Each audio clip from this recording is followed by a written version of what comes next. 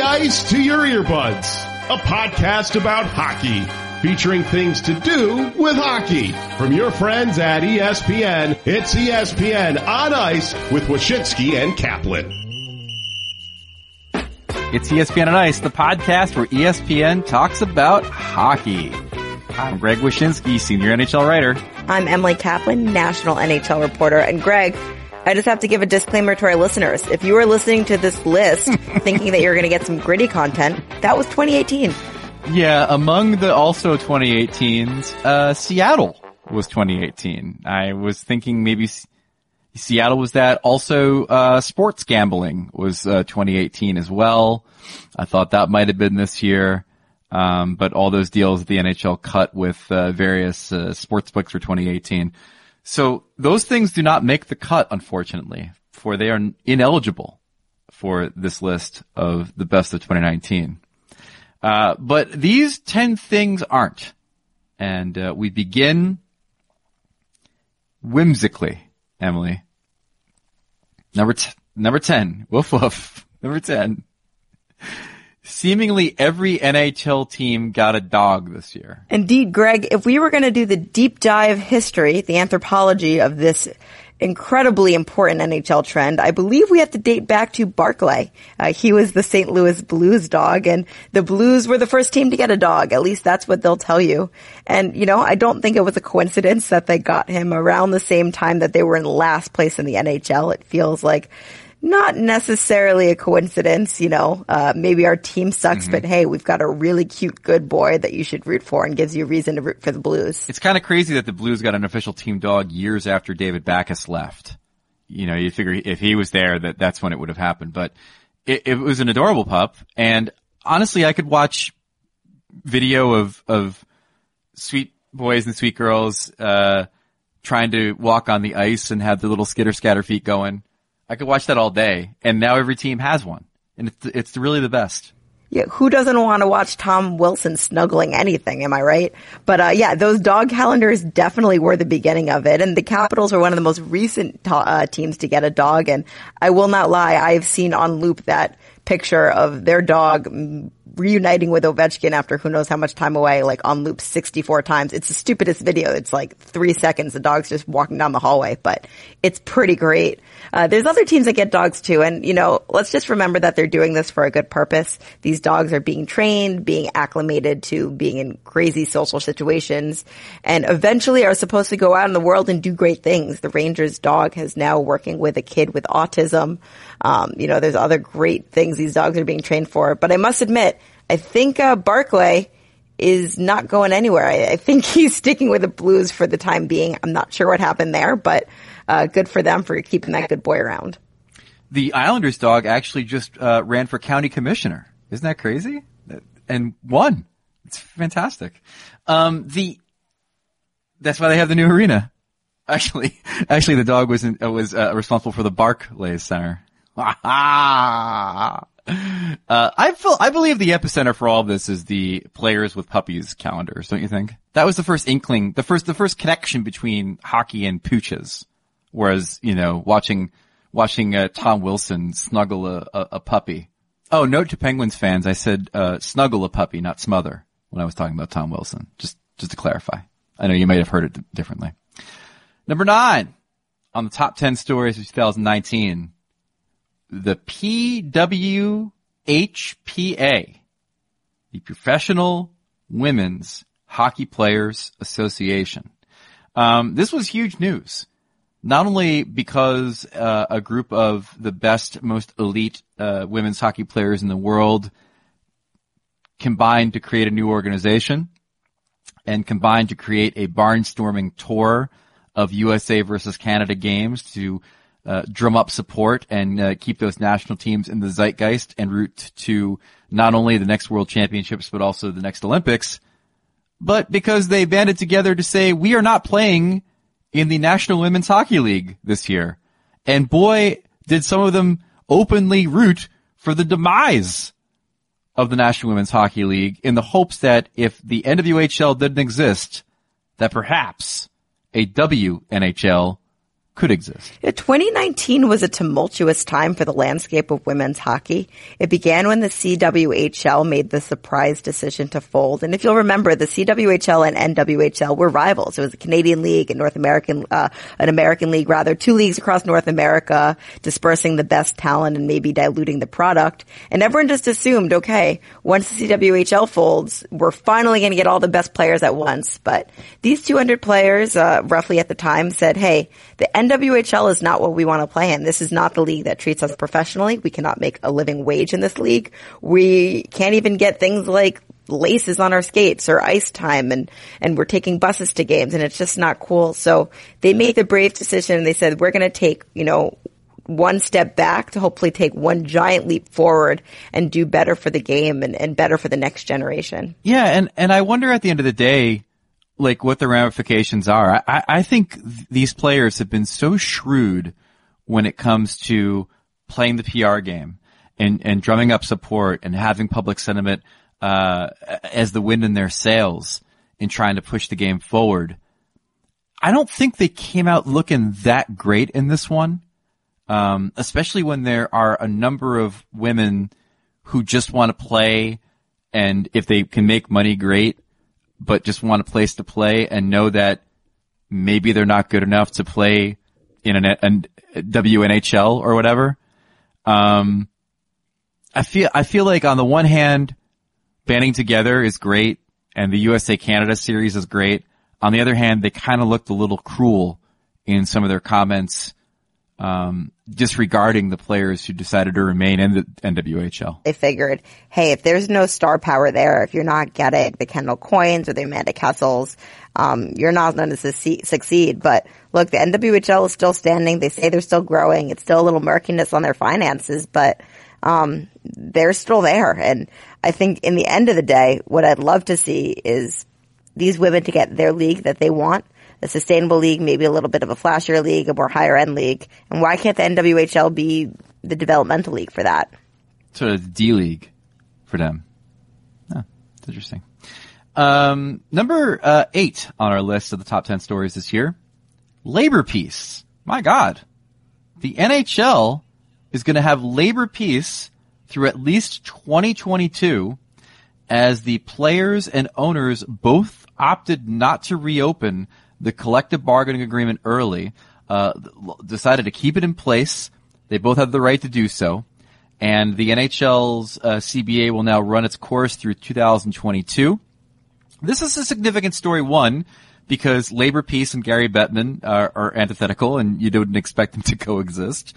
And two, because essentially now there's no hard, scary deadline for the next couple of years, and what you start hearing from the NHL side of the ledger is the players aren't necessarily compelled to negotiate at this point.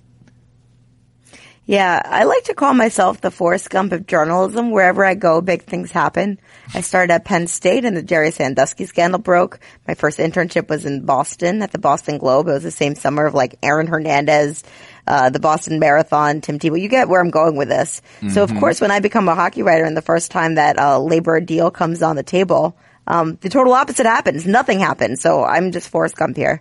But to not make this about me, the two issues that really the players wanted and are so passionate about are escrow. We've heard that again and again, and the Olympics. And I believe the players came to the realization, as was probably advised by their lawyers, that the Olympic issue is just not going to be solved in the CBA.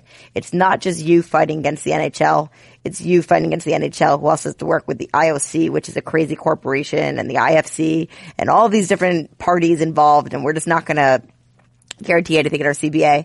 But the escrow thing is still huge, and these are the negotiations that are going on behind the scenes, as well as things like the World Cup of Hockey. And I think they'll get solved. I think we'll have a little bit of a recalculation of the salary cap and the inflators and all of that jazz, but it's not really sexy stuff to talk about, and it really has kind of hit the back burner. Yeah, it certainly has. Certainly has. So that was number 8. Number 7. This was something that a lot of us didn't think was going to happen. Kind of hoped that it would. The firing of Mike Babcock by the Toronto Maple Leafs. Babcock, of course, in the midst of a long-term 8-year contract. Considered to be one of the best coaches in the world by some.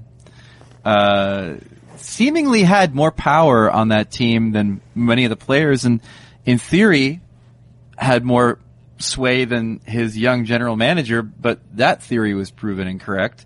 Mike Babcock turfed by the Maple Leafs in favor of Kyle Dubas's chosen one, Sheldon Keefe. Are you still shocked this happened, or after Joel Quenneville gets fired by Chicago, really anything can happen?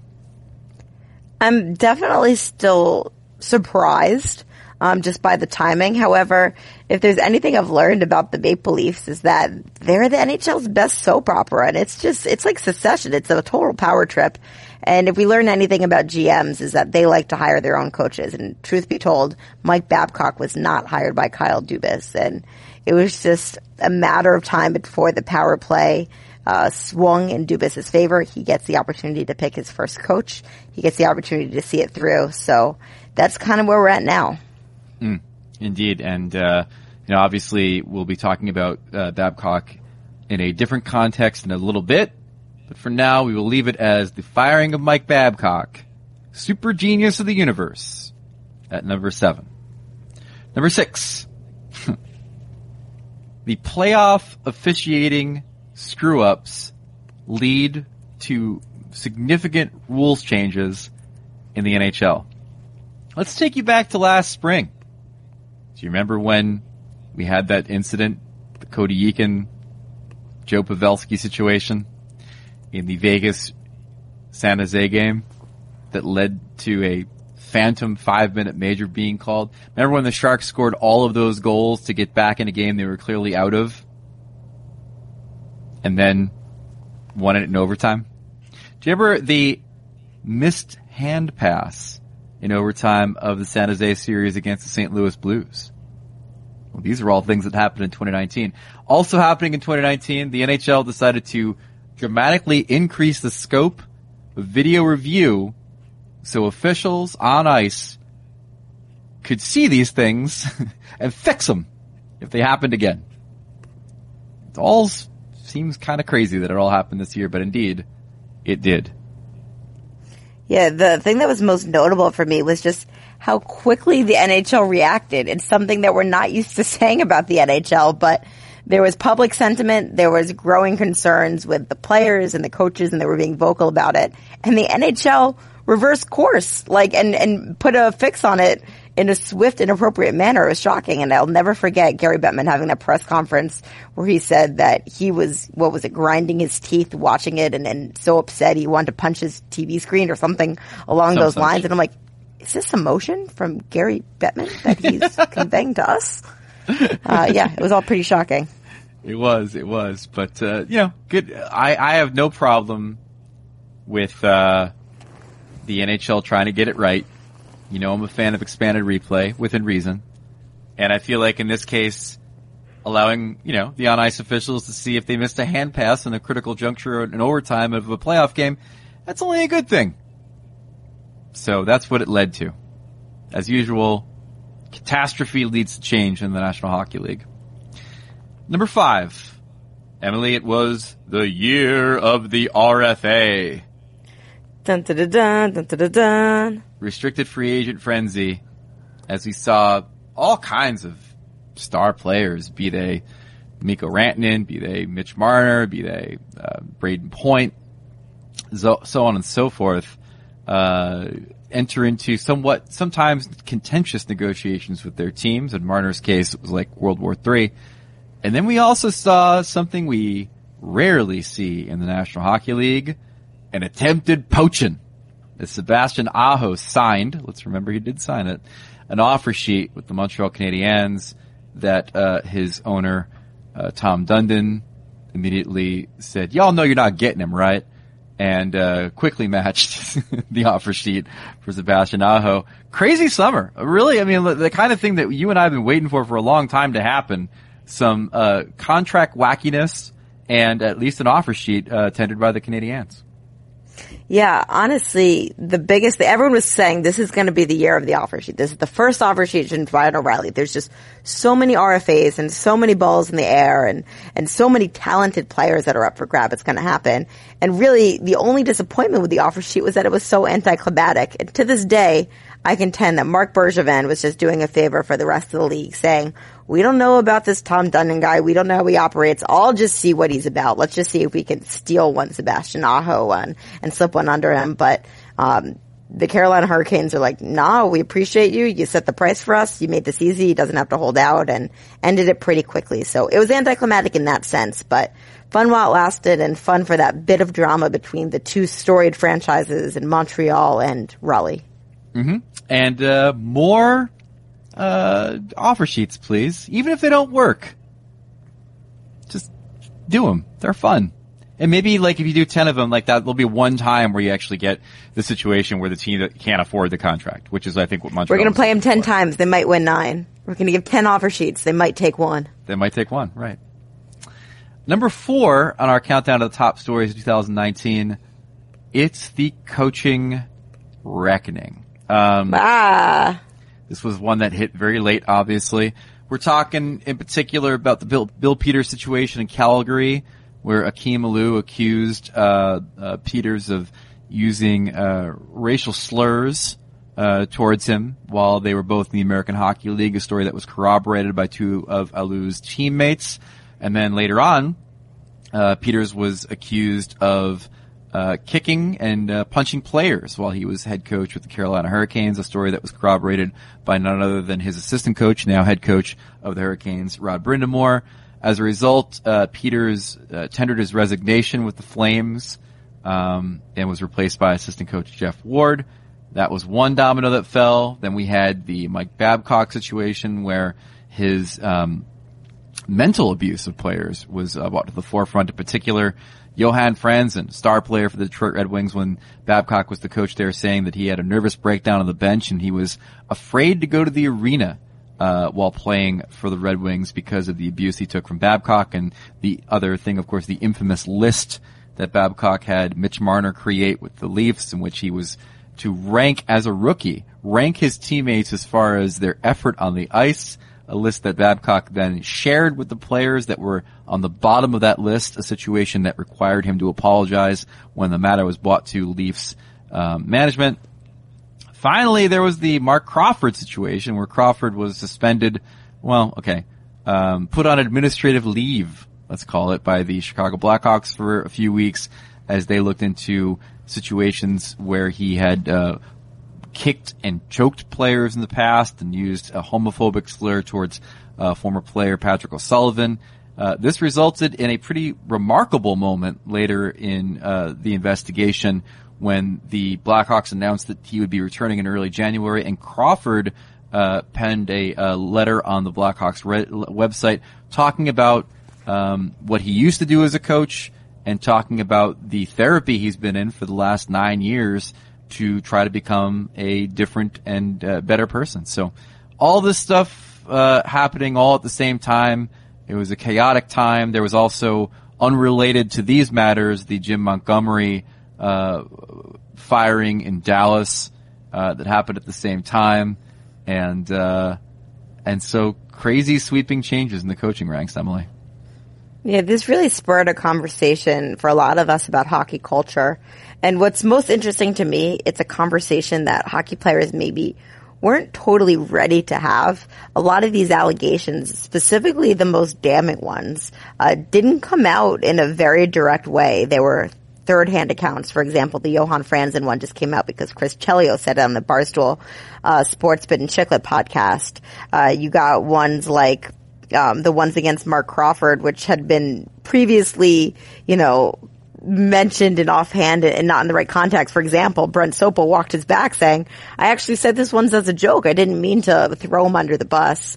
Mitch Marner one was obviously reported on by the Toronto media. So all of this is to say players aren't exactly comfortable coming out forward, but I do think that this spurred a lot of introspective thinking where people are saying, okay, Was the way I'm treated totally right? Do I have a voice? Can I take agency in this? And I do think going forward, GMs are going to be a lot more careful in their hiring of coaches, and coaches are going to be a lot more careful in their tactics around players, knowing that they're on watch. Mm-hmm. Indeed. Number 3 on our list of the biggest stories of 2019. This is kind of a combination of two things. You had the Columbus Blue Jackets going all in, acquiring Matt Duchene, acquiring Ryan Dzingel, doing all of this knowing that Artemi Panarin and Sergei Bobrovsky were gonzo in the summer as free agents. They did this, they made the playoffs, and subsequently kicked the Tampa Bay Lightning right in the teeth, sweeping one of the single greatest regular season teams the NHL has ever seen out of the playoffs in 4 games. Columbus all in, Tampa all out. The number 3 story of 2019. Greg, if I remember correctly, you were there for Game 4, the deciding Game 4, correct? I was there for games 3 and 4 in Columbus. So, what I want to know is if you could, which locker room did you go in, and what's your lasting memory of what that scene was like? I definitely went to the Lightning locker room. Yeah. Because you didn't want to go pop champagne with Bob and bread? As a proud native of the great state of New Jersey, I understand the language of misery and like to wallow in it. So the Lightning room, listen, I've covered Stamkos before and seen him devastated, so this wasn't really that revelatory for me. But seeing Nikita Kucherov, for example, and seeing how he reacted to it, and knowing that suspension that he had in the series was a big moment as well, and just seeing people that were just shell shocked. And the guy I'll always remember is John Cooper, the coach, who had to kind of make heads or tails of this thing. And anyone who's talked to Cooper or has seen Cooper talk knows that he's a very analytical guy and introspective guy and thinks big picture about some things. And, to hear a coach be like, we were too good to be able to handle adversity, which is essentially what you're saying when you're saying that we didn't play any important hockey for the last 2 months. You're basically saying that we were so good that we didn't know what to do when it got bad, is one of the more stunning statements I think I've heard from a coach in doing this job. But it's probably true when you compare it to a team like Columbus that scratched and clawed just to make the playoffs versus, the Tampa Bay Lightning sitting fat and happy on a yacht for 2 months. I have to say, the inevitable oral history from this playoff series will be incredible just because of the ramifications. I mean, we're already seeing it. We kind of knew what was going to happen to the Columbus Blue Jackets once they let all of those players walk. They did put in a pretty nice attempt to keep Matt Duchene around, but they're in bad shape right now. They're not a good hockey team, and they're devoid of a lot of talent, a lot of draft picks for what, they wanted to do last year. And maybe it was all worth it for that playoff win, but maybe it wasn't. Meanwhile, the Lightning just haven't recovered, and, they're tracking right now as a team that might miss the playoffs if they don't get it together. And Vasilevsky hasn't quite been himself. Kucherov hasn't quite been himself since. And I almost wonder if they're going to be one of the biggest what ifs in hockey history of, look at all this talent that was amassed on one team, and what if they were able to realize it and win multiple Stanley Cups? But why couldn't they? Mm-hmm. Mm-hmm. The number 2 story of 2019. Ready for it? There's only a couple of stories left we haven't touched on. It's the firing of Donald Cherry by Rogers Sportsnet. This was something that happened in November. Don Cherry, Canada's most polarizing, flamboyant, and opinionated hockey commentator, was fired for calling immigrants "you people" in a television rant in which he said that new immigrants are not honoring the country's fallen soldiers by wearing the poppy. This is the straw that broke the Cherry's back. There had been a number of other situations through the years in which Don Cherry towed the line. In this situation, business caught up with him. Like we talked about on the podcast at the time, Rogers Sportsnet have been courting a very diverse audience. The demographics of Toronto had dramatically changed through the years as far as sports consumption. Look at the crowds that gathered in the public squares to watch the Raptors, then look at the crowds that gathered in the public squares to watch the Leafs, and you knew that there are audiences that Rogers had to reach that they weren't reaching currently. And having the face of hockey coverage on their network refer to those potential customers as you people, bad for business. Out goes Don Cherry, much to the chagrin of a lot of people in Canada, who then all subscribed to Don Cherry's podcast after he left the airwaves. Yeah, put it simply, he was an institution, and it is shocking to see an institution crumble that quickly. I think it's fair to say this is not the most offensive thing he has said on air. He has said far more offensive things, but just the timing of it and the way it was received at that time ultimately led to his demise. And I don't find it to be coincidental that just a few weeks later we had the situation with Akeem Alou coming forward against Bill Peters and the racist language he used against him, which was a decade earlier. And us having that conversation, it all comes under this umbrella about inclusiveness in hockey. And we know that hockey has a diversity problem, but are those in hockey and those with platforms doing their best to break those barriers? And truth is, not everybody is. So that was a conversation that I think was important and did progress us forward. But it did lead to this very shocking moment, which lands at number 2 on our list. Indeed. That means there's only one left. What could it be? I can't believe it's not the Dogs, but... Not the Dogs. It's not World Juniors. Oh yeah, it's that team that won the Stanley Cup. That's right. Yeah, the place. St. Louis Blues winning their first Stanley Cup in franchise history is number 1 story of the year. Yeah, it could be a lot of other things, but honestly, let's end on a happy note, right? Well, I mean, not happy if you're like a Blackhawks fan, but happy if you're like a Blues fan or a human.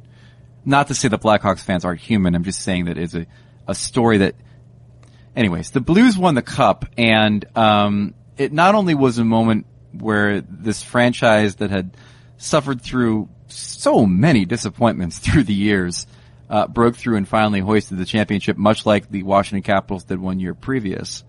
But we had some amazing stories. We had Charles Glenn, the anthem singer with multiple sclerosis, who was in his last run, and as long as the Blues kept winning, he would keep singing. And then we had the Layla Anderson story, the little girl with the very rare disease who served as an inspiration to Blues players throughout the playoff run, and became a celebrity in her own right throughout the process. So many great stories, so many amazing moments, and on top of it all, Emily, a team that in this calendar year was in last place and roared back on the strength of great coaching from Craig Berube, great goaltending from Jordan Binnington, and an MVP performance from Ryan O'Reilly in the playoffs to win Lord Stanley's Cup. You know, everyone in the NHL loves that Thanksgiving stat, but I felt like this year not as many people used it. Maybe the Blues are the people who finally took it out of vogue. Their turnaround was quite simply remarkable. To be able to follow up on what the Golden Knights did a year earlier and to shock the hockey world from being a team with such little expectations to be a team that was just so hard not to root for is pretty incredible feat. And that's what the Blues did. They were a likable team. They were a veteran team. A lot of guys who had been there a long time had saw a lot of winning seasons, but just couldn't get over the hump. And to be there on the ice when they won it was really special for me and special for the city of St. Louis. And all I have to say is, I'm not sick of Play Gloria yet. I could still listen to it. I know they retired it, but if it played right now, I wouldn't be upset. Boy, that was a weird thing, man. I can look back on it. If you told me 5 years ago, oh, by the way, the St. Louis Blues, Stanley Cup champions, their anthem, an early 80s disco tune. I'm just like, come on. But there you go. It happened. The weirdest thing about it was that the artist, Laura Branigan, I believe it is, had passed away. And then her old manager was running her social media account as if she was still alive. It was very, very bizarre. It was the most wonderful part about that was the fact that her like old manager who was running her account was getting like interview requests from people. Hey, do you want to come on, Big Ted in the Google butt on KXOM to talk about, Gloria? And they're she's like, she's dead. Like, unless you're going to have an on-air seance, I don't think she's available. But there you go. Weird things happened for the Blues. Emily and I ate a lot of toasted ravioli. It was good times. Weird thing? I'd still eat it right now if it was in front of me. Yeah, I tried to eat it as much as I could, but every time I would have to wait 5 minutes into the intermission and then it would be gone. Because hockey writers is why. Do you know what, Greg? We can remedy this at the All-Star game this year. You're darn tootin'. All right. Listen, everybody. We sincerely thank each and every one of you for listening to this podcast this year. The growth has been great. You guys are the reason for it. The fact that the hockey podcast has gotten love behind the scenes at ESPN as it has been exhilarating. And the fact that, you dig what we do is exhilarating. There's a lot of podcasts that are competing for your time and attention. Many of them are about hockey. So to have you dig this one the way that you do is truly, truly, truly flattering and truly, truly wonderful for Emily and I, and we thank you for it. Couldn't have said it better myself. We love you all. I wouldn't go that far. I mean, love is a very strong word. I would need more than, a few dates before I get there. But I'm in love with you all. I'm a mushy person. There Happy it is. 2020. Mm-hmm. Well, I'm in like admiration. The potential's there. It's because you're mature and you're a dad. I swiped the correct way on this relationship, I think. But all right, well, I have one thing to say. Yeah. See you next year. That's ESPN on Ice. Bye. Bye.